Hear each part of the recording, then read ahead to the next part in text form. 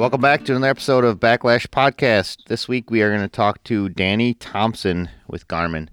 I know we had previously talked a ton about Humminbird and Garmin starting to make a little bit of a push. So we're going to talk about Garmin with Danny. Kind of a who, what, where, when, how, and why with Danny. And Carrie's going to join us on that. Carrie's not here with the intro, but typically she hasn't been available. And so I think she was missing us, Brad. She just wanted to jump in. She hasn't been on in a while.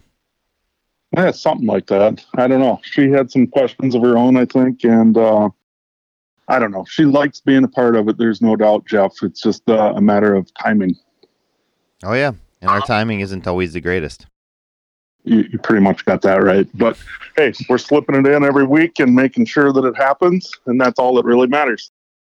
Yes, and from what I gathered based on, feedback from the Milwaukee Muskie Expo, guys, anglers really still listen. It's really awesome when we hear from actual real live people that they are listening. So that's pretty cool.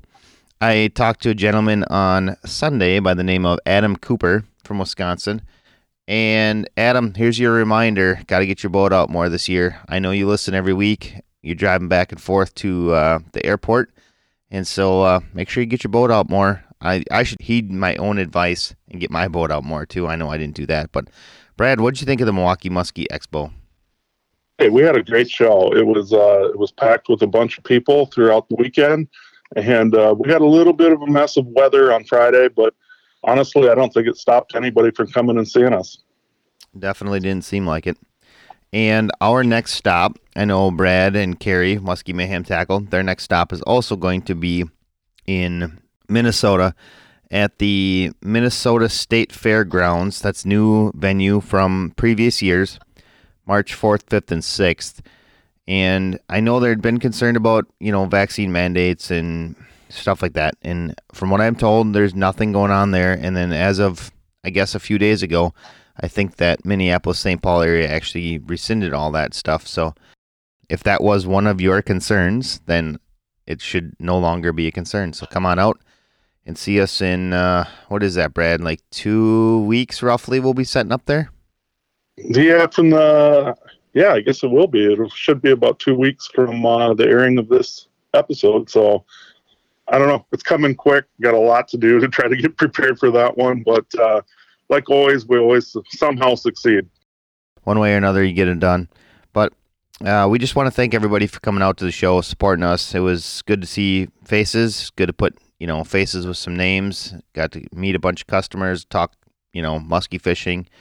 And for that, we are very thankful for your support. So thank you again for coming out. Thank you for listening every week. I mean, it's really pretty cool to hear how many stories of how many people are listening every week. Like I said, we see download numbers, but it doesn't translate to real people until we're out there in person and we just, we get the feedback from you.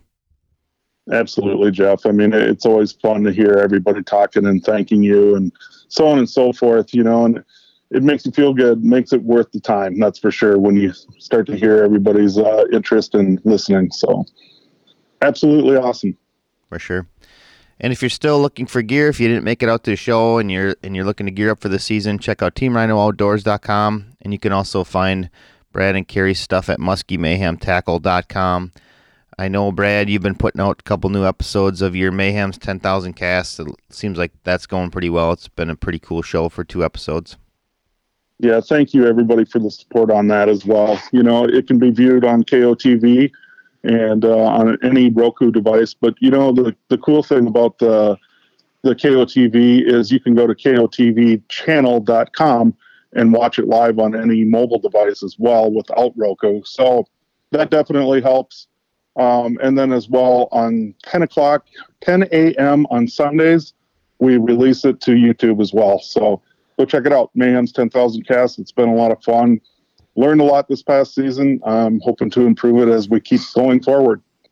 All right, Brad. Short and sweet this week. I still am trying to dig out from being gone at the show for 4 days. And I think we're just going to dial up our conversation with Danny Thompson and we'll talk a little bit about Garmin.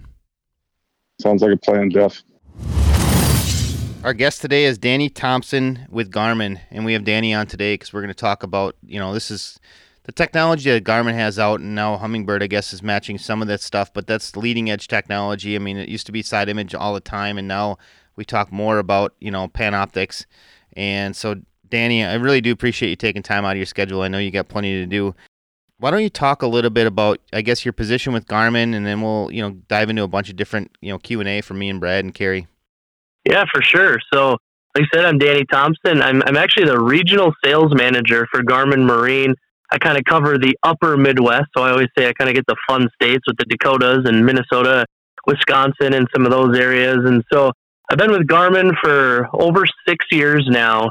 And when I first started, Garmin was kind of originally looking at getting into this inland market, up here where Garmin traditionally has done very well with the offshore market and is very big down in Florida and those places. So we were kind of looking to grow this region. They had a lot of ideas and technology they were looking at bringing into this market to kind of get it going. And, so here I am 6 years later, and we're talking live sonar, the purchase of Navionics and a whole lineup of units, from, inland specific units aimed at the muskie guy and the walleye guy and the crappie fisherman. So it's really been kind of a fun ride and a fun journey to be a part of, to really see what Garmin has been able to do to kind of grow this market and really become, one of the top leaders in this area, especially when it kind of comes to that live scope and that live technology. Yeah, that's for sure, Danny. It's so remarkable, and there's a lot of word, like in the muskie world right now, there's tons of people talking Garmin. So it's great to have you on, and I'm looking forward to the conversation here. Yeah, for sure. And it's like I said, it's been a cool, building up to what we have. And, originally when we kind of got going, it was like, okay, we've got good sonar, especially when you're talking offshore, deep water, we've got the technology for the great sonar. One of the areas we were kind of needing improvement on was that mapping. So we went out, we picked up Navionics, and then just have been slowly kind of building up this live sonar technology to go along with all the other pieces and, really have a pretty awesome lineup and offering of product now. Well, one thing that piques my interest right away is that the purchase of Navionics, and I know that Garmin, one of the issues that I've seen or heard is potential issues with some of the mapping on some of the freshwater lakes, like throughout Minnesota, Wisconsin, and so forth. Is that something that we're going to see in the near future, some map cards potentially, or preloaded, if you will? For sure. So kind of the big announcement that we had would have been 2 weeks ago now was our new Garmin Navionics Plus. And so what we've done is, when we purchased Navionics, it's been a couple of years now, but it's been a big merger of trying to bring Garmin and Navionics together and get everybody talking the same language and on the same page.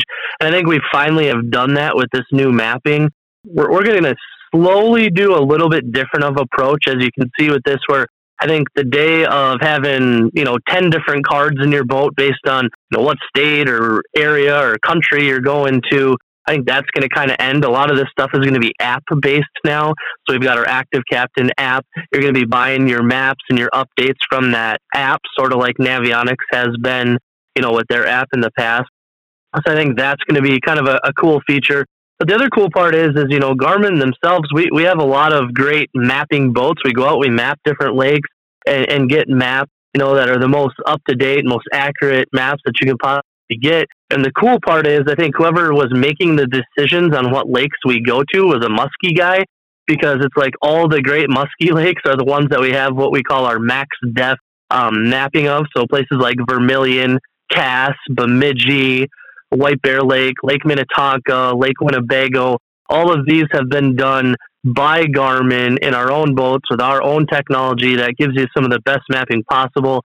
I think we just did Leech and Mille Lacs in the last summer here as well. So, the amount of good mapping that we have, and then you take all that Navionics information as well and put that together, and now on this new, easier to view option and almost a little bit more Navionics looking, I think mapping is a huge bright spot for us going forward. Yeah, that piques my interest a ton. Carrie's got a quick question here, though, for you too, Danny. Does Garmin do anything with the auto chart, or is that something that's maybe coming in the future? Yes. One cool thing that Garmin has, and this is awesome, my parents are on a lake kind of up by the Longville area or Hackensack, Minnesota. It's a private lake. There's no public access. It's actually a great musky lake, and there's no map of it. I think it was like the stock map is maybe like a 10-foot contour map. Nobody's really going to go map it because there's no public access. So what Garmin has is we've got our quick draw contours. It's a feature that's built into all of our chart plotters where you literally just take a blank SD card, put it in the unit, and when you get on the lake, you hit record, and it'll record, all of that lake information and put that map right there on that SD card for you, so it's on your unit. And that's free. It's built in. You don't need special cards or anything expensive to do it. Awesome. That's a big thing on some of the lakes that we have. You try and find some of those spots on the spots. Yes. Probably, that both of those answered some questions that I had. Carrie obviously had her question, but that whole mapping side of things is important, as you know. I know that you used to do some walleye tournament fishing and so on and so forth. And I'm sure you spend some time in a boat still today. But, mapping is still a really large part to the whole fishing success, in my opinion. Yeah, for sure. And it's just like the maps, the better they get, the better we can become as anglers. And also it helps break down that time that it takes to just find fish. And, especially when you're tournament fishing, I know it's like a lot of times you'll go to a lake that, maybe you fished a tournament there a couple years ago or something like that, but you're not there all the time, and the patterns change. So 2 years ago, we might have been catching them shallow in the weeds. This year, we seem to be catching them, a little bit deeper, pitching crankbaits or something like that. And a lot of times, if you can just find those places on the map and replicate that till you find a few spots, it just speeds up your pre-fishing and your ability to stay on fish so much better. So having good quality maps, in my opinion, is just as important as it is to have good sonar. Absolutely. I would agree with that completely. And like Carrie said and mentioned that, sometimes you find those little sweet spots. Maybe it's a hump that's never been mapped before, So by being able to do that, and you called that quick draw? Yeah, it's called quick draw contours. I got a question. You talked about the Garmin Navionics Plus, and it goes through the Active Captain. Now, I know a little bit about this only because I've had to help Brad figure out, updating any graph to its most highest level software is always a challenge. I know he kind of raves about the Garmin one because it always works and it's easy. You were talking about maps and being able to download the maps or buy the maps and get the updated maps. That's all through the Active Captain. Do you want to maybe explain Active Captain a little bit? Yeah. So Active Captain is actually this really cool app that we have now. And so it kind of helps pair your smartphone with your chart plotter. And so it actually can do a lot of things. And one cool thing is the ability to scout. So like when we go to a tournament and we have a team of guys, or even if I'm just going to go fishing by myself, the great part about it is all of the maps that are on your chart plotter are also on your cell phone, just like the Navionics app has been in the past. You've got all those maps right there. So if I'm sitting back at the resort, sitting on the couch, I can actually look at the map on my phone, pick out some spots, label them, and save them as waypoints on my phone. And then when I get into the boat the next morning, those waypoints will populate onto my chart plotter. And so I can kind of do some pre-scouting and stuff without having to sit in the boat to kind of do all that and add all those waypoints and whatnot. And also at the end of the day, I can kind of go through while I'm sitting inside and delete waypoints. Okay, that spot didn't work out. That actually wasn't a rock pile. That was a big clump of weeds, whatever it was, and kind of work through your waypoints that way. So that's one cool feature of it. The second thing is like you said, is software updates. And so you're able to do all of your software updates right from the cell phone now, which is great because it's one less step you have to do. Now, some guys still like to use the SD card. Sometimes I still prefer to use an SD card because I'm working on a lot of different people's units, So you still have that option, but you can do software updates from it. If we are in the truck and we're heading up to Canada, we're going to go fish, Lac Seul or something like that, and we get there or we're on our way and we think, oh crap, we forgot our Canada chip. Right there on your cell phone, you can buy the Canada chip, download it, and it's on your chart plotter. So it kind of eliminates a lot of that stuff and helps tie everything together. And then the other thing, so you can tie your cell phone into it for smart notifications through this app. Now, a lot of people hate this because they're like, I don't answer my phone when I'm fishing and that kind of stuff. But as a business owner or like myself, where I'm always working and always on the phone, it's nice to be able to at least see who's calling while I'm fishing without having to reach into the glove box, grab my phone every single time. You can kind of just see it right there on the screen. So that's one feature that I appreciate, especially for ice fishing when it's cold. You're not taking your phone out all the time. So much like Carrie said, I had to update my Garmin Panoptix as soon as I got it, and I had to use the Active Captain. And if Brad remembers right, I was using Hummingbird's whatever. I don't remember how they have a software update as well. I think it might be through an app as well. But Brad, how much swearing did I do when I was trying to do that versus what I was trying to do when I did the Garmin? Well, I don't know if we want to go there, Jeff. I mean, this is family oriented here. But well, we don't have to talk about what I said. No, the funny part is I think everybody has that same issue, unfortunately, And I will say that I've done a couple different updates now with my LiveScope unit, and it is truly remarkable how quick and how easy. Yeah, I will say I have never had to help Brad with the Garmin units at all.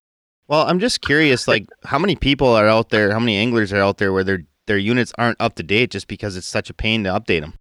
Yeah, I get that all the time, and it's like, it's funny because I think in the past, and especially maybe with other brands, there was kind of that struggle with software updates. And and also back in the day, if you didn't like step your software updates, like say you were on 3 and you needed to get to 6, you had to do all the ones in between to get there, and nowadays, especially with the Garmin, it's just not like that. The software updates are easy, like you said, and, they make sense, and you don't have to worry, like, if it's going to break something. And it is good to do software updates. Like if you call customer support, the first thing they're going to ask you is, are you up to date on software? Because what it's doing is it's fixing bugs or it's adding features. It's always a good thing to do. So it's definitely something to take a look at. I tell people, if you at least try to do it once a year. So every spring around the Northwest Sports Show, if you just think, okay, I'm going to get my unit out, do the software update now, you're good to go until the next year. Even if there's another one that comes out halfway through, you're usually good if you just kind of keep them up to date once a year. Awesome. So let's kind of switch gears. Let's talk regular sonar, side imaging, and then we'll shift into the live. One thing with the Garmin stuff is, I think obviously our live sonar is very popular, and I feel like it's what gets all the attention in the media because it's showy and it's cool and it's amazing stuff. But one thing that I think gets overlooked a little bit is the 2D sonar. And so, it's something we've used for years. We all know what we're looking for. But one thing Garmin does a great job of is 2D sonar. And we kind of like, chirp was a big buzzword that was out there when I kind of first got into the marine industry about 6-7 years ago. And, Garmin has always done real chirp where we're literally hitting every single frequency in that band. We're not just hitting like a low, medium, high, calling it chirp, and then putting out that picture. We're putting out real chirp. We sweep the entire band, and it gives you really nice, clear, crisp sonar images on 2D, to the point where you're picking apart the type of bottom, the type of weeds, all that kind of stuff. So, having 2D sonar still has a big place in it. And then, of course, you pair it with the other stuff, the crystal stuff, like down imaging and side imaging. And I mean, when it comes to really all the fishing that we do up here, being able to have good down imaging where you're looking and you're saying, okay, that is cabbage, that's not coontail, and you're able to see that on your down imaging. I mean, the amount of time that saves you when finding spots or picking out little areas to fish is tremendous, and I think especially in the muskie world, when I was a kid, it was like you would troll and you just try to cover water and you always fished, shallow or something like that if you're going to cast. But, having sonar and being able to see where these fish live and the habitats that they're in and picking it apart has just changed the way we fish, I think. And it also, maybe you spend a little bit more time looking at electronics because you have that good 2D and that good down imaging, but you're finding those spots that have higher percentages, than what we used to in the old days when we just had a fish finder showing us fish symbols. One other thing that we came out with this year, and this has been a really big deal for us, is our side imaging. So it's no secret there's a brand out there that has amazing side imaging. They've done a great job with it. You see lots of great marketing images and that kind of stuff. I feel like we've always done a decent job of it. But this past year, we came out with what was called the GT56 and the 36. And so that's our side imaging transducer. It runs on a higher frequency. We tilted the crystals a little bit differently, and the amount of clarity and range that we're getting out of this transducer for side imaging is incredible. So being able to pick out those big fish laying in the sand off to the sides, or looking for those few rock piles, and weeds and different things like that. This new GT56 has been awesome for side imaging. I think that'll be something that the muskie world will really like to hear about, the frequency changes and what that maybe brings to the table as far as images. And I know everybody's always really anxious to see that, the fins, the tail, really truly identify what kind of species it is. It doesn't always work that way. All the things have to kind of line up to make those really crystal clear images. And maybe you could kind of explain in detail a little bit about that potentially, Danny. Yeah, for sure. So this is like 100% of the time when I get a customer that comes to me, and it doesn't matter what brand they have, they say, hey, I've got this fancy side imaging unit and I don't know what I'm looking at, or I can't see anything on it. And a lot of times they've got a 7-inch screen, maybe a 9-inch screen, and they're trying to look 250 feet to the right and 250 feet to the left. And the problem is, especially if you're in a little bit deeper of water, your scale is so small. So even a muskie that could be a 4-footer laying on the bottom, your scale, if half of 7 inches is 250 feet, is nothing. And so a lot of times it's just user learning how to use it and understanding that, like, okay, I need to suck it in a little bit. I might only look 75 feet out one side, or even 45 feet out to the sides, and understanding what on the screen, what you're looking at. You've got your water column, and a lot of times I do the folded piece of paper trick, and that really helps people kind of understand it.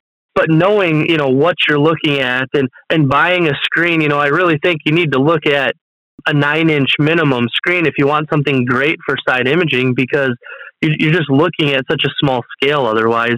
And a lot of times on side imaging, these pictures that you see, like you were saying, they're marketing images. They're from, down in Florida and in the Keys, and you're looking at a tarpon in, 10, 15 feet of water that's really close to the boat and hit the crystal perfectly broadside, so you get a good picture of it. And it's like, that's not always exactly what you see in real life. So kind of understanding what to look for. And there's a lot of great videos out there, but the biggest thing you can do is get in the boat, throw a rod out and troll if you have to, but just look at side imaging for a while and just, okay, I know I'm going over a patch of weeds. Okay, that's what they look like. There's some rocks. That's what they look like. Oh my gosh, I can see a walleye in those rocks, or I can see some bait, above those rocks, stuff like that. It'll really kind of start to catch with you, but it really just takes some time operating it to understand what you're looking at. Yeah, absolutely. There's a learning curve, that's for sure. And like you said, there's a bunch of good videos out there. But I think some of the issues too potentially are how they have their transducer mounted as well. And we could go into that at a different time. It's definitely something you want to consider when you're starting to hook up your units. That's for sure. Yeah. And, I'm the sales guy, right? So you got to take it with a grain of salt. But it's like, if you are not very comfortable in rigging your boat, I'm at the boat shows, and looking at new boats this year. And you're talking over $100,000 for a new glass 20-foot boat. If you're going to spend that much money, you may as well have someone rig the transducers that knows where to put them, where they've put them in the last 20 boats that they've rigged, and has an understanding of it. Because why not have everything mounted correctly? If you're going to spend that much money on a nice boat and nice electronics, you might as well get it done correctly. So I get people all the time, well, I'm just going to do that myself. And then their motor's blocking their side imaging transducer, or they put their 2D transducer to the side of their side imaging one and lower, and they have a blind spot. And it's like, rigging it is really the biggest part of the battle, over anything else, really, just so you get those clear images. 100% agree with that. So how long has Garmin been in the marine world? So the cool thing with Garmin is they have been doing the marine stuff for a long time. They're obviously, their big market is in Florida. I was just down in the Florida Keys last week, and you go to the restaurants down there and they got the boats on the racks, and it's just like every boat has Garmin in it. They've just created such a good following. And the thing you got to remember about Garmin is a giant multi-billion-dollar engineering company. So we got aviation, we got automotive, we got fitness, we got outdoor, we got bow sights that have rangefinders built into them. They can walk you right to your arrow where it should be laying. I mean, all this crazy technology. And so we've got such good engineering behind this stuff. And so the ability for Garmin to kind of be changing the market constantly and revolutionizing the market has been huge. And we started that in the offshore world, and it's starting to trickle obviously into the inland stuff now, but they've been doing it for a long time. They are good at just kind of growing things as they are. We might not be the best marketing company out there bragging about our stuff, but the word of mouth and just the quality of our products and that kind of stuff really kind of speaks for itself. Absolutely. I'm aware of some of the other products that you have branded out there for the hunting world. I am using a Garmin sight. It's incredible. I've never tuned a bow in as quick as I did with that particular sight, all the way out to 70 yards with my pins, just bang, bang, bang. And I think I was set up in like 15 minutes, which is totally incredible. Yep. Let's start to switch gears here and let's go talk about the live imaging side. It was shortly after I started with Garmin, so about 6-7 years ago, we started looking at some of this live technology, and then there's a bunch of different stuff to it. So it's stuff that's been around for a long time. In fact, I think the Navy used some of this technology for tracking whales and different things with submarines and whatnot. And so I think Garmin, started working on some version of it that could be used for the fishing market. And so the original stuff would have been what was called Panoptix. And so Panoptix was live time, but it was more of a multi-phase array. So it's almost like a radar type of image, if you can think of that, where you got more of the blobs and that kind of stuff. And so you'd get a live image, but the target separation isn't what it is with like LiveScope, for example. But, back then it was incredible stuff. And it was, as everything in the fishing world, and muskie guys and walleye guys and crappie guys, we all feel this. Everything is originally designed for a bass fisherman. And so when this first came out, it was like designed to be mounted to a trolling motor, a cable style trolling motor and that kind of stuff. And so the transducers were big, but they were live, and you could see stuff in real time. You could throw a jerk bait out there, bring it back in, and you could watch it. And it was good stuff. It worked. You could see the fish, you could see your baits. But the problem is it was like almost so far advanced back then that I remember going to shows with it and people kind of looking at me like, I don't know about that. Like, you're crazy. There's no way that works, And we just kind of kept building on it and coming out with, then we had a transom mount option, and then we had some other options, just kind of building on that Panoptix stuff. And then with myself, I'm from Minnesota, living in Minnesota here, and I was kind of thinking, well, boy, this live stuff is pretty cool. I wonder if we could use this for ice fishing. And so I actually took one of the transducers, I mounted it to a hockey stick, and I grabbed a car battery with a milk crate and put all this stuff together. I brought it out to Mille Lacs Lake and watched a buddy of mine catch a walleye about 55 feet away from me. And I was like, okay, we have to do something with this for ice fishing. And so I paired with an engineer, we got some stuff going, and, now we kind of broke into the ice fishing market. I mean, if you're an ice guy at all, you obviously know about the ice fishing bundles. And I think it was really that transition when we started getting into the ice business that the people up here, the muskie guys, the crappie guys, everybody started paying more attention to it, it seemed like, and really kind of utilizing it for all season, like it's meant to do. And it's just kind of grown from there. Yeah, that's incredible that you bring that up, because that's kind of how Carrie and I got started with this whole LiveScope side of things. I guess we jumped right into the LiveScope side, but last winter, with no shows last winter, we actually had some time to go ice fishing. So we went and, first of all, a buddy of mine from Wisconsin came up to do some fishing, and he had his LiveScope unit with. And it took me about 5 minutes, and I went, yeah, we need one of these. And so I think 2 days later, we had one sitting here in our shop. And those 2 days. But it is an incredible, incredible tool for the ice fishing side. And once I sit in the ice fishing side, then my brain started wandering, right? Now I'm going to put it in the boat, and I'm going to start playing with it there as well. And so I've been doing that. I'm kind of curious, what was the very first live imaging transducer that you came out with, are you talking about the PS31s or was it something different? No, it would have been the PS31, the PS30, some of that stuff. The 31 is pretty much gone by now. There's very few people that use it. It might be something like real specific. Some guys will use it, but they've pretty much gone away now.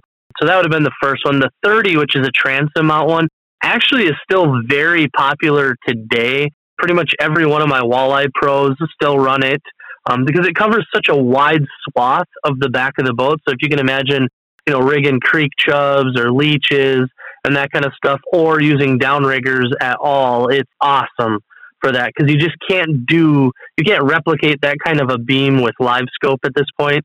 So the 30 still has a good place. And then I actually talk about it all the time. So we have what's called the PS22, which would have been the sort of second generation of the PS31. I actually got a hunting shack it's by Otter Tail County area, and there's a lot of great fishing up that way.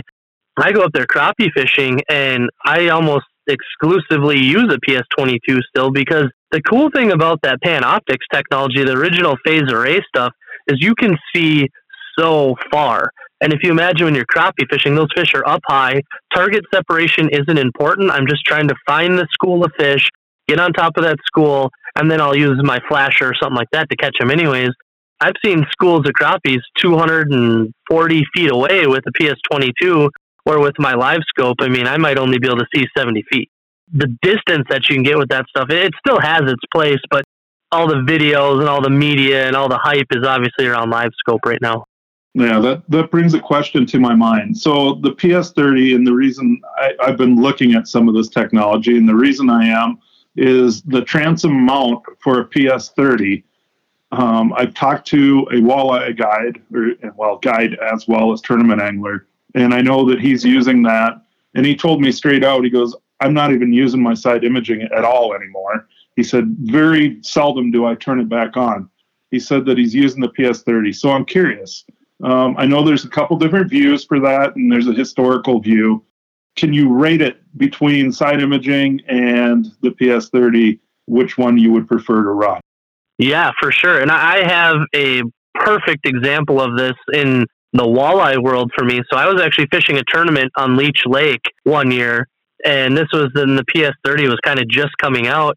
And so we had a real strong wind blowing in on kind of a sand flat, so to speak, and the walleyes would come up there and they would kind of chow on those crayfish when this would happen.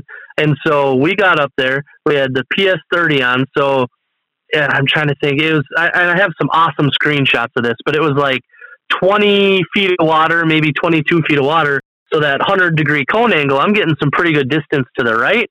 I'm getting good distance to the left from this transducer. So I'm maybe looking, let's just say 40 feet to the right, 40 feet to the left, just like you would be with side imaging, but it's live, okay? And so as we'd go over top of these walleyes, and you would see them shoot down into the left or down into the right or straight down, because even in 20 feet of water, these fish are spooking from your boat. And they're not going far, but they're spooking just enough where they drop down and they go one side or the other. We'd literally take our rods, move our baits so they would be, if it was way off to the right, we'd be holding our arms way out the side of the boat, trying to catch these fish. And bam, we had 28 pounds by, I think, like 8 o'clock that morning, and ended up, taking a top 5 in that tournament, cashing a check. And it was literally because of the Panoptix. Because if you looked at your 2D or your down imaging, and I have a screenshot with all 3 of them, you can see a great big walleye up high, say like, 4 or 5 feet off the bottom. Perfect. Looks like he's going to eat.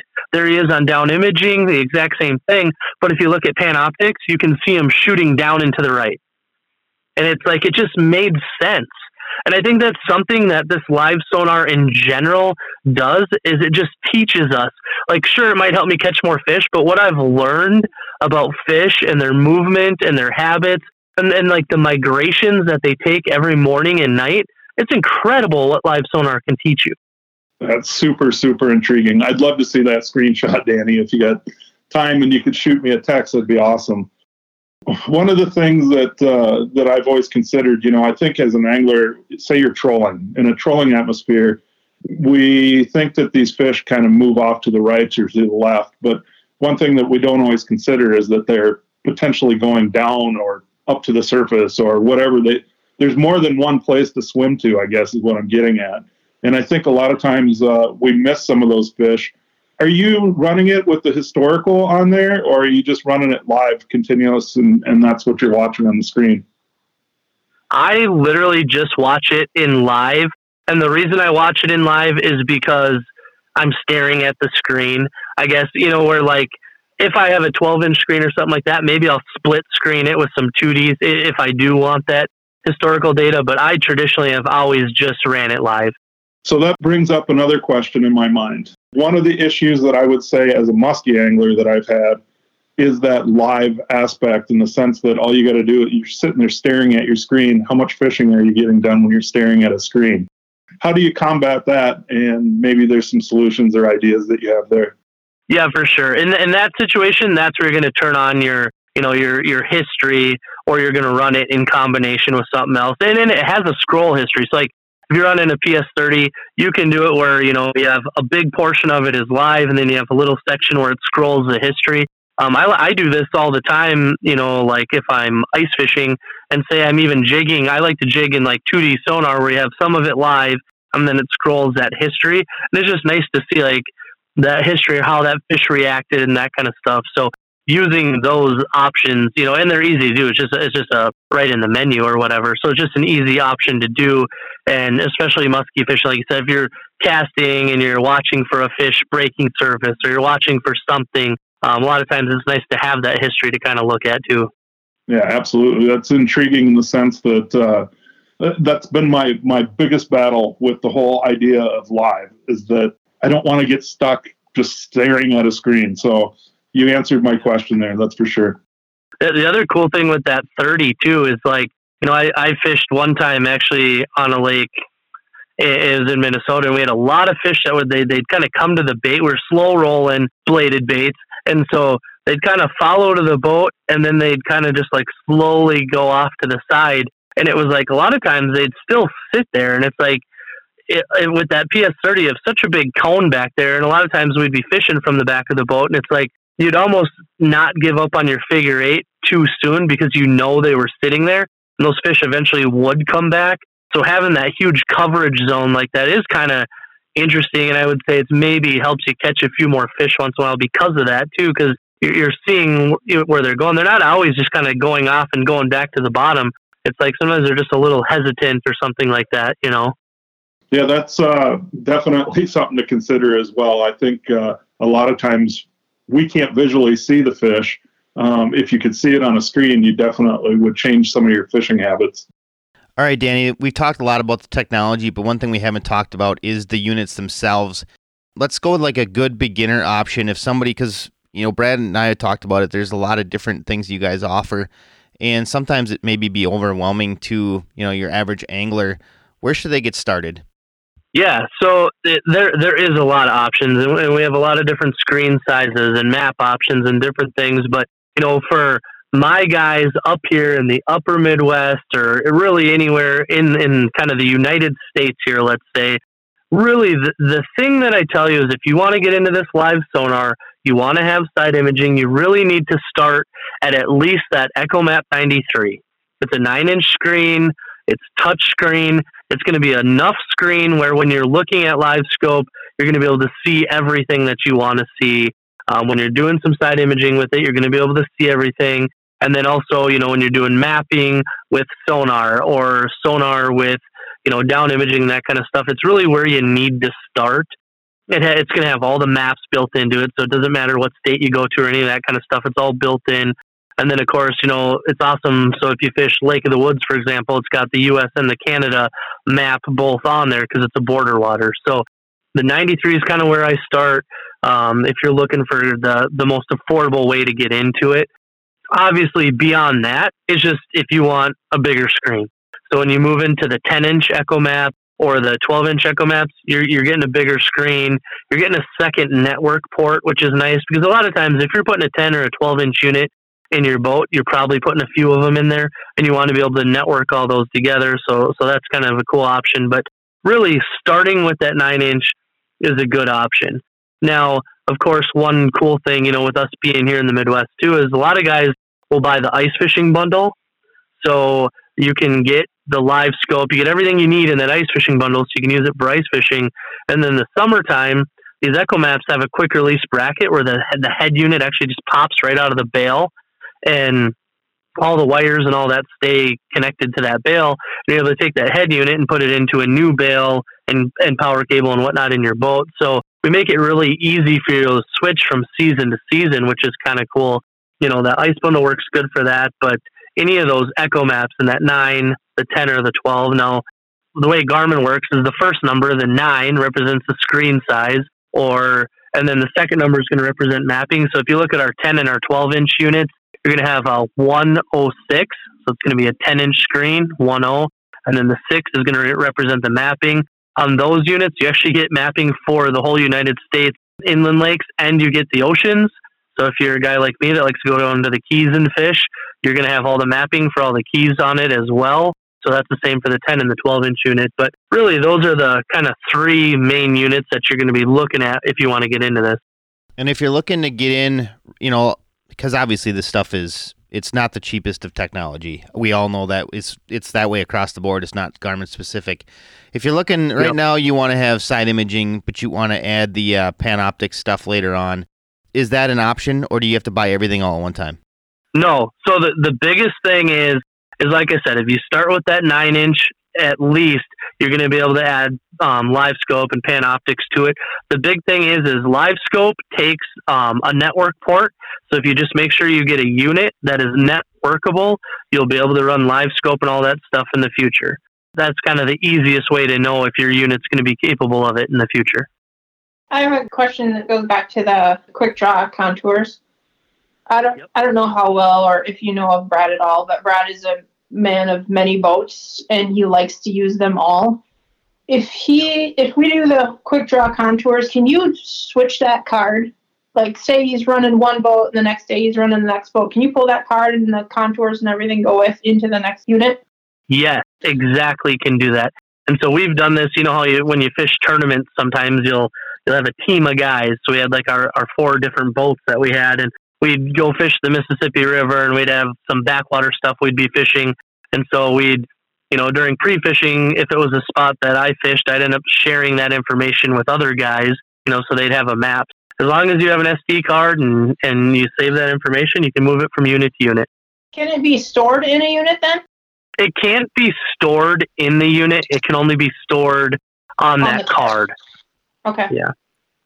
Brad, she talks about you being a man of many boats like that's a bad thing. I'm just saying, I'm trying to minimize a little bit of my expense. Let me ask you this, Danny. Can you copy from card to card? Yes.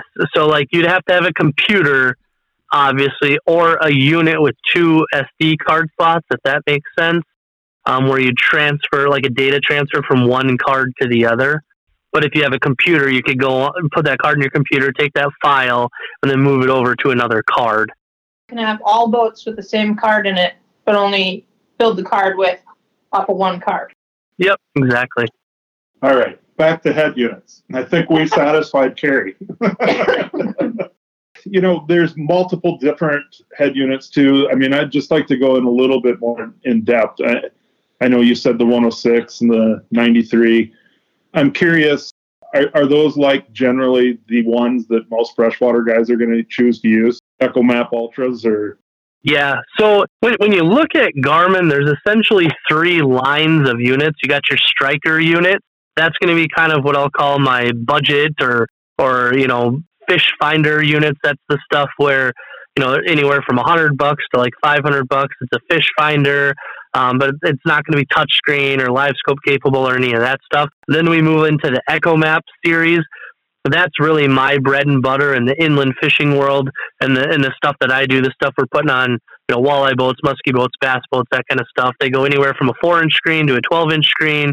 From the 7 and up, they're touchscreen with some buttons, quick release brackets.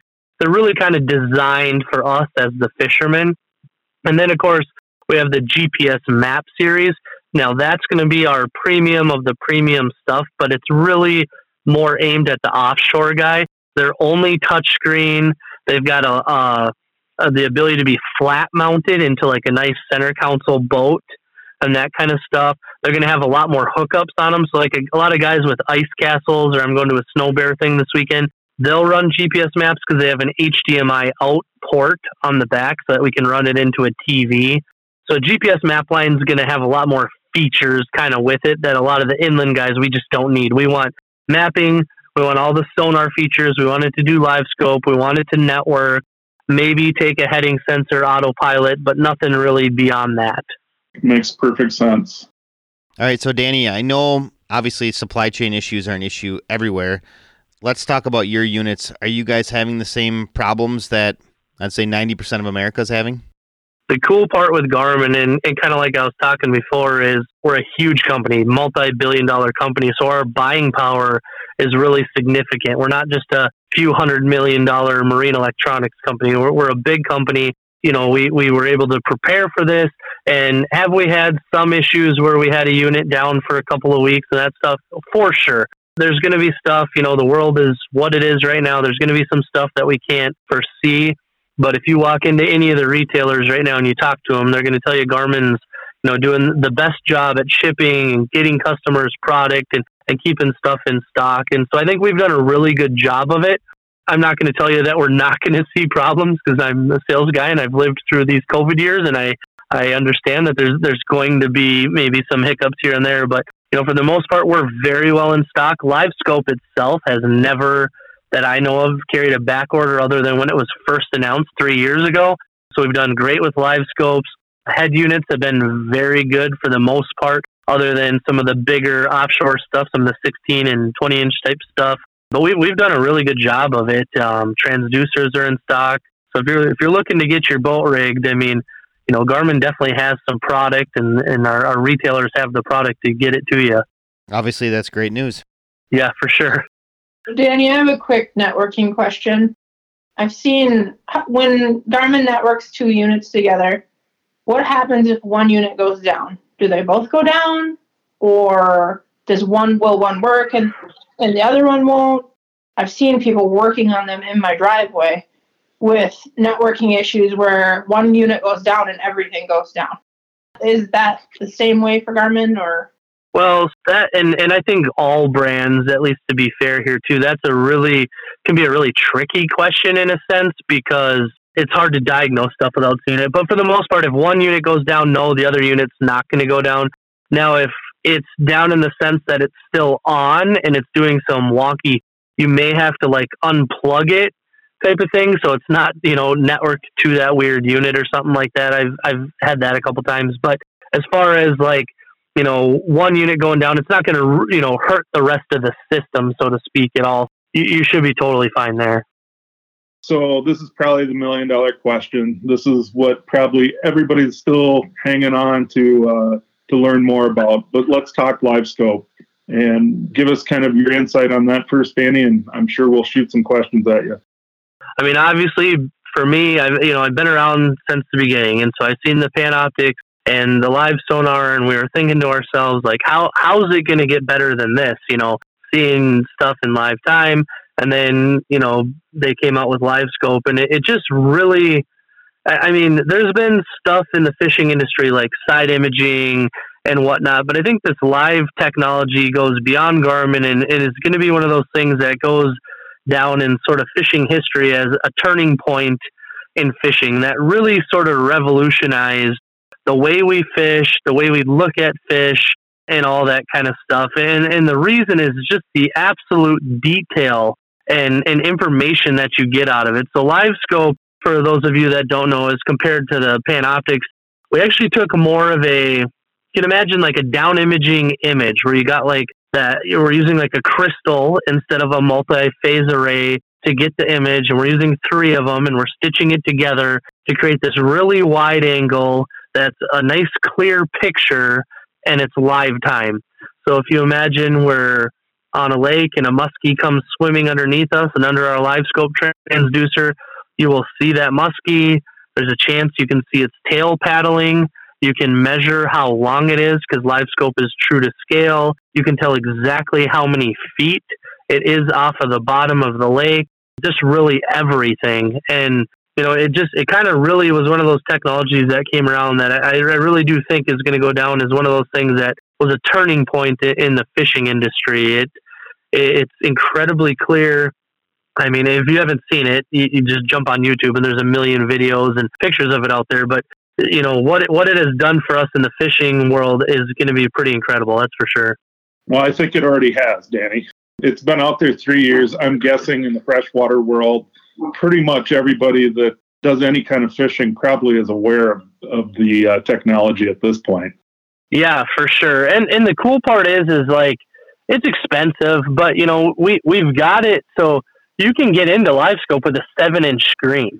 And I think anybody in Minnesota nowadays is at least running a 7 or a 9-inch unit. And so we've sort of made it affordable to be able to get into it as well, affordable in quotations, I guess, but really is fairly affordable in the scheme of things. And it's available to everybody and able to get it out there. And the cool part is I get a lot of time, I work a lot of sports shows and I talk to a lot of customers, and of course the techie young guys are into this. But I've got older guys like my dad's age that, buy this stuff and it's easy to use. And that's kind of the cool part about the live stuff is people, well, am I going to be able to understand it? Well, yeah, because you're seeing exactly what you would expect to see. In a lot of ways, it's easier to understand than down imaging or side imaging. I mean, side imaging, you got to imagine you've got a water column, you've got the side, out to the side, and even that sort of a cone and not perfect angles. Where LiveScope,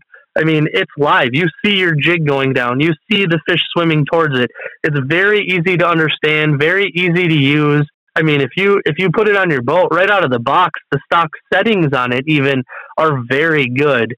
And so I think it's just kind of opened it up to really being an option for anybody, Yeah, absolutely. Like I said earlier in the podcast, once I seen it on the ice last winter, it was a done deal. I had to get it. So we purchased our first unit, and it's just so remarkable. I mean, you talk ice fishing, which, I mean, think about it. Now you've got a unit that you're going back and forth from winter to summer. So money-wise, I mean, it's probably worth it.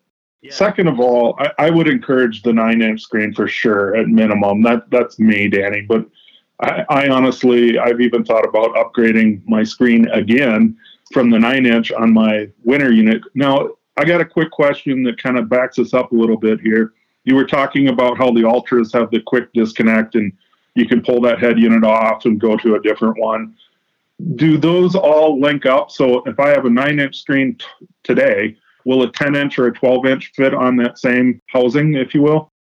So each unit is going to have its own bail mount, so to speak. So a 9 has a different one than a 10, and technically a 10 has a different one than a 12. So you need to buy a quick mount for each unit, essentially.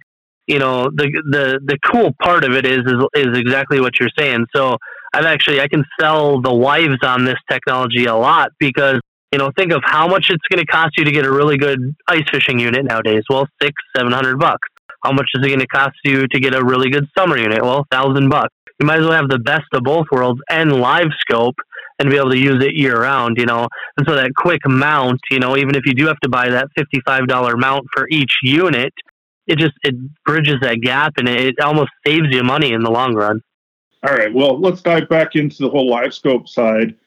So now I transferred it off the ice this past year and I started using it in the trolling application where I could watch different baits, as we're trolling along. That's how I pretty much have used it exclusively. I know there's guys out there that are using it for jigging. There's guys that are using it to watch their baits come in when they're casting. Just truly, truly remarkable watching what those fish did, as they'd come up and approach a bait. What we were able to do was, snap that line and a lot of times get them to react to that bait. I know we just started a new TV show, Mayhem's 10,000 Cast, and the last episode that we're going to do this year is fall trolling. You can pretty much see what we're doing there. And it was remarkable. It truly, truly was. What are some of the other applications that you're seeing other muskie anglers or even bass and walleye anglers that could tie it all together? Yeah, for sure. So one thing I think, at least in the muskie world that I've seen, and maybe this is more of a guide thing, but I've got a good friend of mine that guides up in the Bemidji area, and he's like, he has multiple live scopes in the boat, and part of it is like just getting the clients to be able to see fish. But I think jigging for muskies has got to be one of those things that live scope has just propelled even more. And I know like you guys have been talking about jigging for muskies for a while, but now with being able to watch them on that down with live scope, and then, you know, just I think it helps the client of these guided people to be able to see what's going on and all of that kind of stuff. I mean, I think that's one thing that live scope has done for the muskie world, is really helped with that jigging for muskies and speeding up the process. You know, you're not just jigging and jigging hoping there's something down there. You're jigging, and if there's nothing down there, you're going to move and go to the next spot because you're going to have a milk trail of waypoints that you're hitting anyway. So I've heard a lot of it for that. And then the shallow stuff, when the fish do get shallow, you know, live scope has a few different modes. And so we've got the down mode where we got a real wide cone angle when we're looking at like jigging and that kind of stuff. We've got our forward, or kind of that search mode where, you know, we're making casts or we're looking to see if there's fish up on, you know, this little bit of a break line and that kind of stuff. But then there's perspective mode. And so that's where we have a really narrow cone angle up and down because it's meant for shallow water, but it almost gives you like that bird's eye 360 view. And so now being able to fish in shallow water in the weeds and see those big muskies coming through the weeds, I mean, it's really kind of opened up some new types of fishing because of that, I think. Yeah, absolutely. I think I have not personally played with perspective mode. I have the mount, and I'm ashamed to say it's been a year and I haven't ever tried it yet. But I could potentially see that being used like you were talking about with the PS30, where, you know, you're looking off to the side of the boat as you're retrieving baits off of a weed line or whatever. You can watch those baits coming in, and potentially even if you have a follow. Yeah, and I guess I've never even thought of using it that way. You know, I went with a guy, Jason Hammernick, one time, and that's exactly what we're doing. We're throwing baits, we're reeling them in slow, and it's like, I think if I could have just known that those fish were behind, because they were lazy and they just follow it almost all the way to the boat, and they'd almost never bite on the figure eight. And it's like, if you could have just at least knew there was a fish coming and just changed a little something and maybe try to get a little bit more of a reaction before you got it to the boat, I mean, you just up those odds. You know what I mean? Yeah, for sure. I mean, that's the number one in this whole sport, right? I mean, getting that reaction, getting them to actually adjust and make their movement. And if you can potentially see that before you can visually see it, you're only going to up your odds. Here's a question then. Okay, how are we going to mount this? And I know I've seen different people talk about this all the time. My daughter had a basketball game this past Saturday. A friend of ours who's a bass angler, he was telling me his live scope is mounted to his trolling motor. I personally said, well, I would think that you'd want it on a static mount of some sort versus your trolling motor, so that you're not sitting there just turning the head of the trolling motor continually trying to find fish. He argued with me. He said, well, he likes it better on the trolling motor versus bending over to turn something. So what's your opinion on that? So I'm very partial to not having it on the trolling motor. And part of it is probably the way I fish. And it sounds like that's sort of how you're thinking too. Now, like I said, in the fishing industry, everything in the whole industry is designed for a bass angler. And so when everything originally came out, it was meant to be mounted to a trolling motor. And it's because when you're bass fishing, you're kind of going where your motor is bringing you a lot of times, or maybe you're throwing at the bank, but you're hitting the pedal and then you can scan and look, and then you're hitting the pedal and that kind of stuff. Well, for me, if I'm walleye, smallmouth, muskie, crappie fishing, whatever I happen to be doing, I would say 98% of the time could care less what my trolling motor is looking at. And I have my trolling motor set to constant, where it's pulling me upstream, it's pulling me into the wind, or I'm spot locked, and I want to actually be able to look off the side of the boat.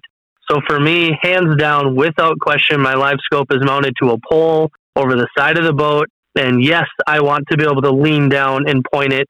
I did a TV show 2 summers ago on Mille Lacs Lake where we literally had the trolling motor. We're going down the big contour lines on the mud flats. I'd take that live scope. I'd look up. I'd look down. I'd see a 24-inch walleye. I'd throw a bobber at it and catch that fish. and we'd move on to the next fish, and did that all day long. And being able to snipe and pick out individual fish because I have that pole off to the side, I mean, you cannot replicate that by having it on a trolling motor or transom mounted or anything else. And if you look at these walleye tournaments right now, especially the series I fish, the AIM series, you're looking for 5 of the biggest fish because it's a catch, photo, release. I mean, I'm not even going to cast at a fish unless I know it's over 25 inches, because I need 5 big ones. Why would I waste my time on a bunch of 16 inchers?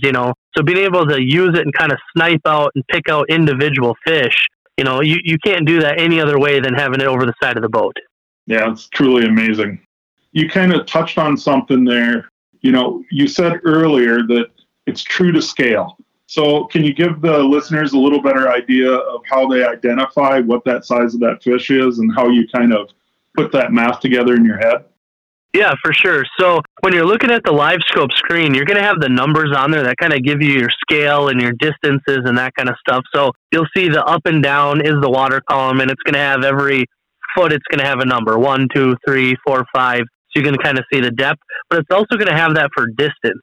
And so with LiveScope, it's such, exact technology, you're able to actually measure those fish and see exactly how long they are. The big thing, is being able to measure those fish right on the screen, because you can actually, line it up with your numbers that are kind of going across the top of the screen. There's actually even a grid overlay that you can put on the screen. So it almost makes it like Battleship, where you can line up your little grids and whatnot, and you can actually measure those fish within those boxes and see exactly how long it is. Over in Wisconsin, they do a lot of sturgeon spearing, and, fish need to be a certain length, and they're looking for a certain length.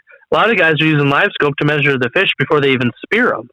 So there's a lot of cool things, just with that, because it is true to scale. And like I was saying, when I did that show on Mille Lacs, we were literally calling out the fish we were catching, and we were accurate to within an inch of how long they were when we'd finally get them up and measure them. So are you a grid guy or not? I choose to use the grid when I'm fishing with it. I'm just kind of curious what your thoughts are on the grid.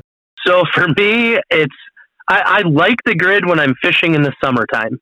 In the wintertime, I don't, just because in the winter you're sitting in one spot, nothing is moving except for the fish, unless you're falling through or something, but nothing is moving. So in the summer, I like it because I'm using it for casting distances and that kind of stuff. And like you were saying earlier, I don't want to stare at the screen all the time. So if I can look down quick and say, okay, that rock is 40 feet, it just makes it easier for me to see that. I like the grid in the summertime.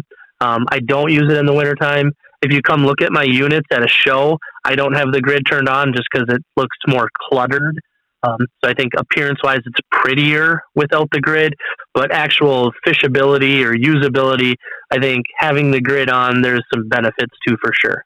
I could see that, I guess. I played with it both ways, ice fishing, and honestly, I don't get enough time on the ice because we're building baits instead. I definitely have bounced back and forth myself and just trying to get a good grip on it, but I do think in the open water, I prefer to have the grid. It definitely seems to help me kind of judge that distance. For sure. So, Danny, one of the things that I've always considered too, I feel like every company in this marine world, as far as electronics, they spoon feed the public. And so each time, they have all this advanced technology and it's like, okay, this year we're going to do this. Next year, let's talk about doing this. One of the things that I've seen, and maybe I'm wrong and I don't know, but it seems that Garmin, you don't have to always upgrade your head units in order to keep up with the technology advances. Is that correct? Yeah. So I think the awesome part about Garmin is they do a great job of backdating our information or our units and making them backwards compatible. And that's something that Garmin has prided themselves on for a long time, since our handheld days and Nuvi days and all that kind of stuff. So, for example, when LiveScope came out, it worked with the units that were out before it. And, say in the future, if we come out with some sort of new thing, it's going to work with what we currently have. Now, unfortunately, there's going to be a time every so often where there's a major operating change where, maybe something comes out in the future that the units right now just currently, we can't make it happen. That sort of big change seems to happen every, 5 years or something like that. But for the most part, in the in the short, future. It seems like we always do a good job of being able to backdate and at least get you the majority of everything that unit can do. So I think we do a good job of that, probably the best job in the marine industry anyways. But, unfortunately, it's kind of like your iPhone. It's like if you buy the latest one this month, next month there is something coming out that's going to be even better.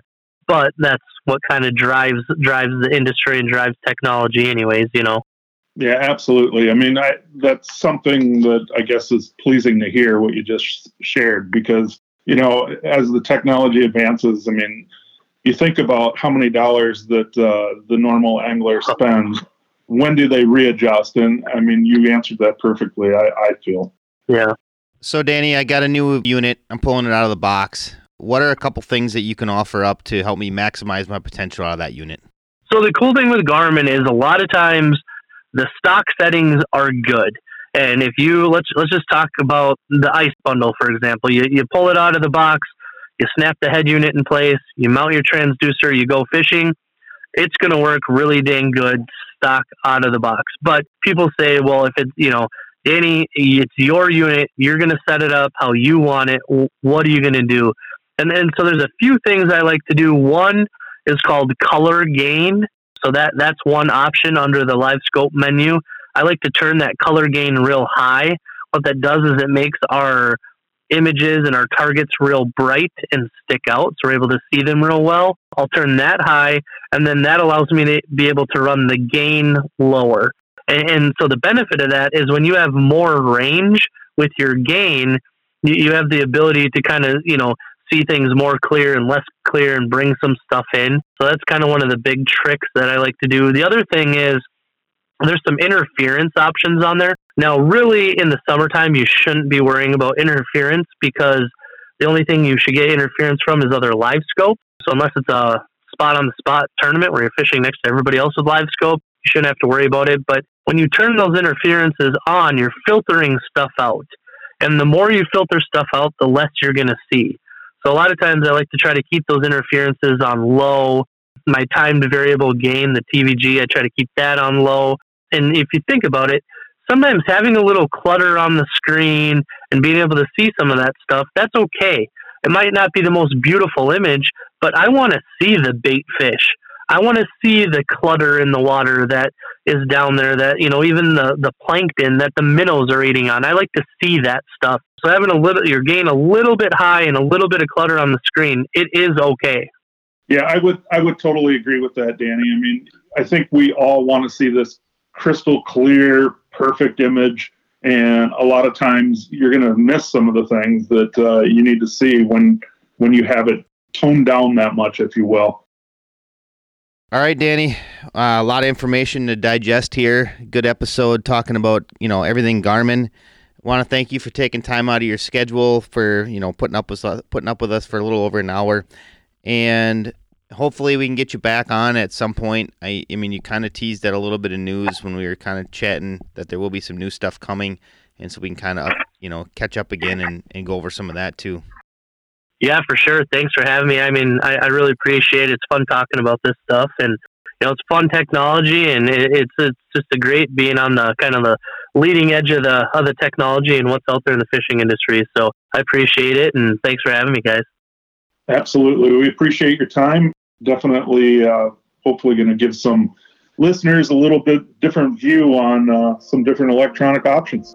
And for our listeners, we want to thank you all for putting up with us again for another episode. And we'll see everybody again with a new episode of Backlash Podcast next Wednesday.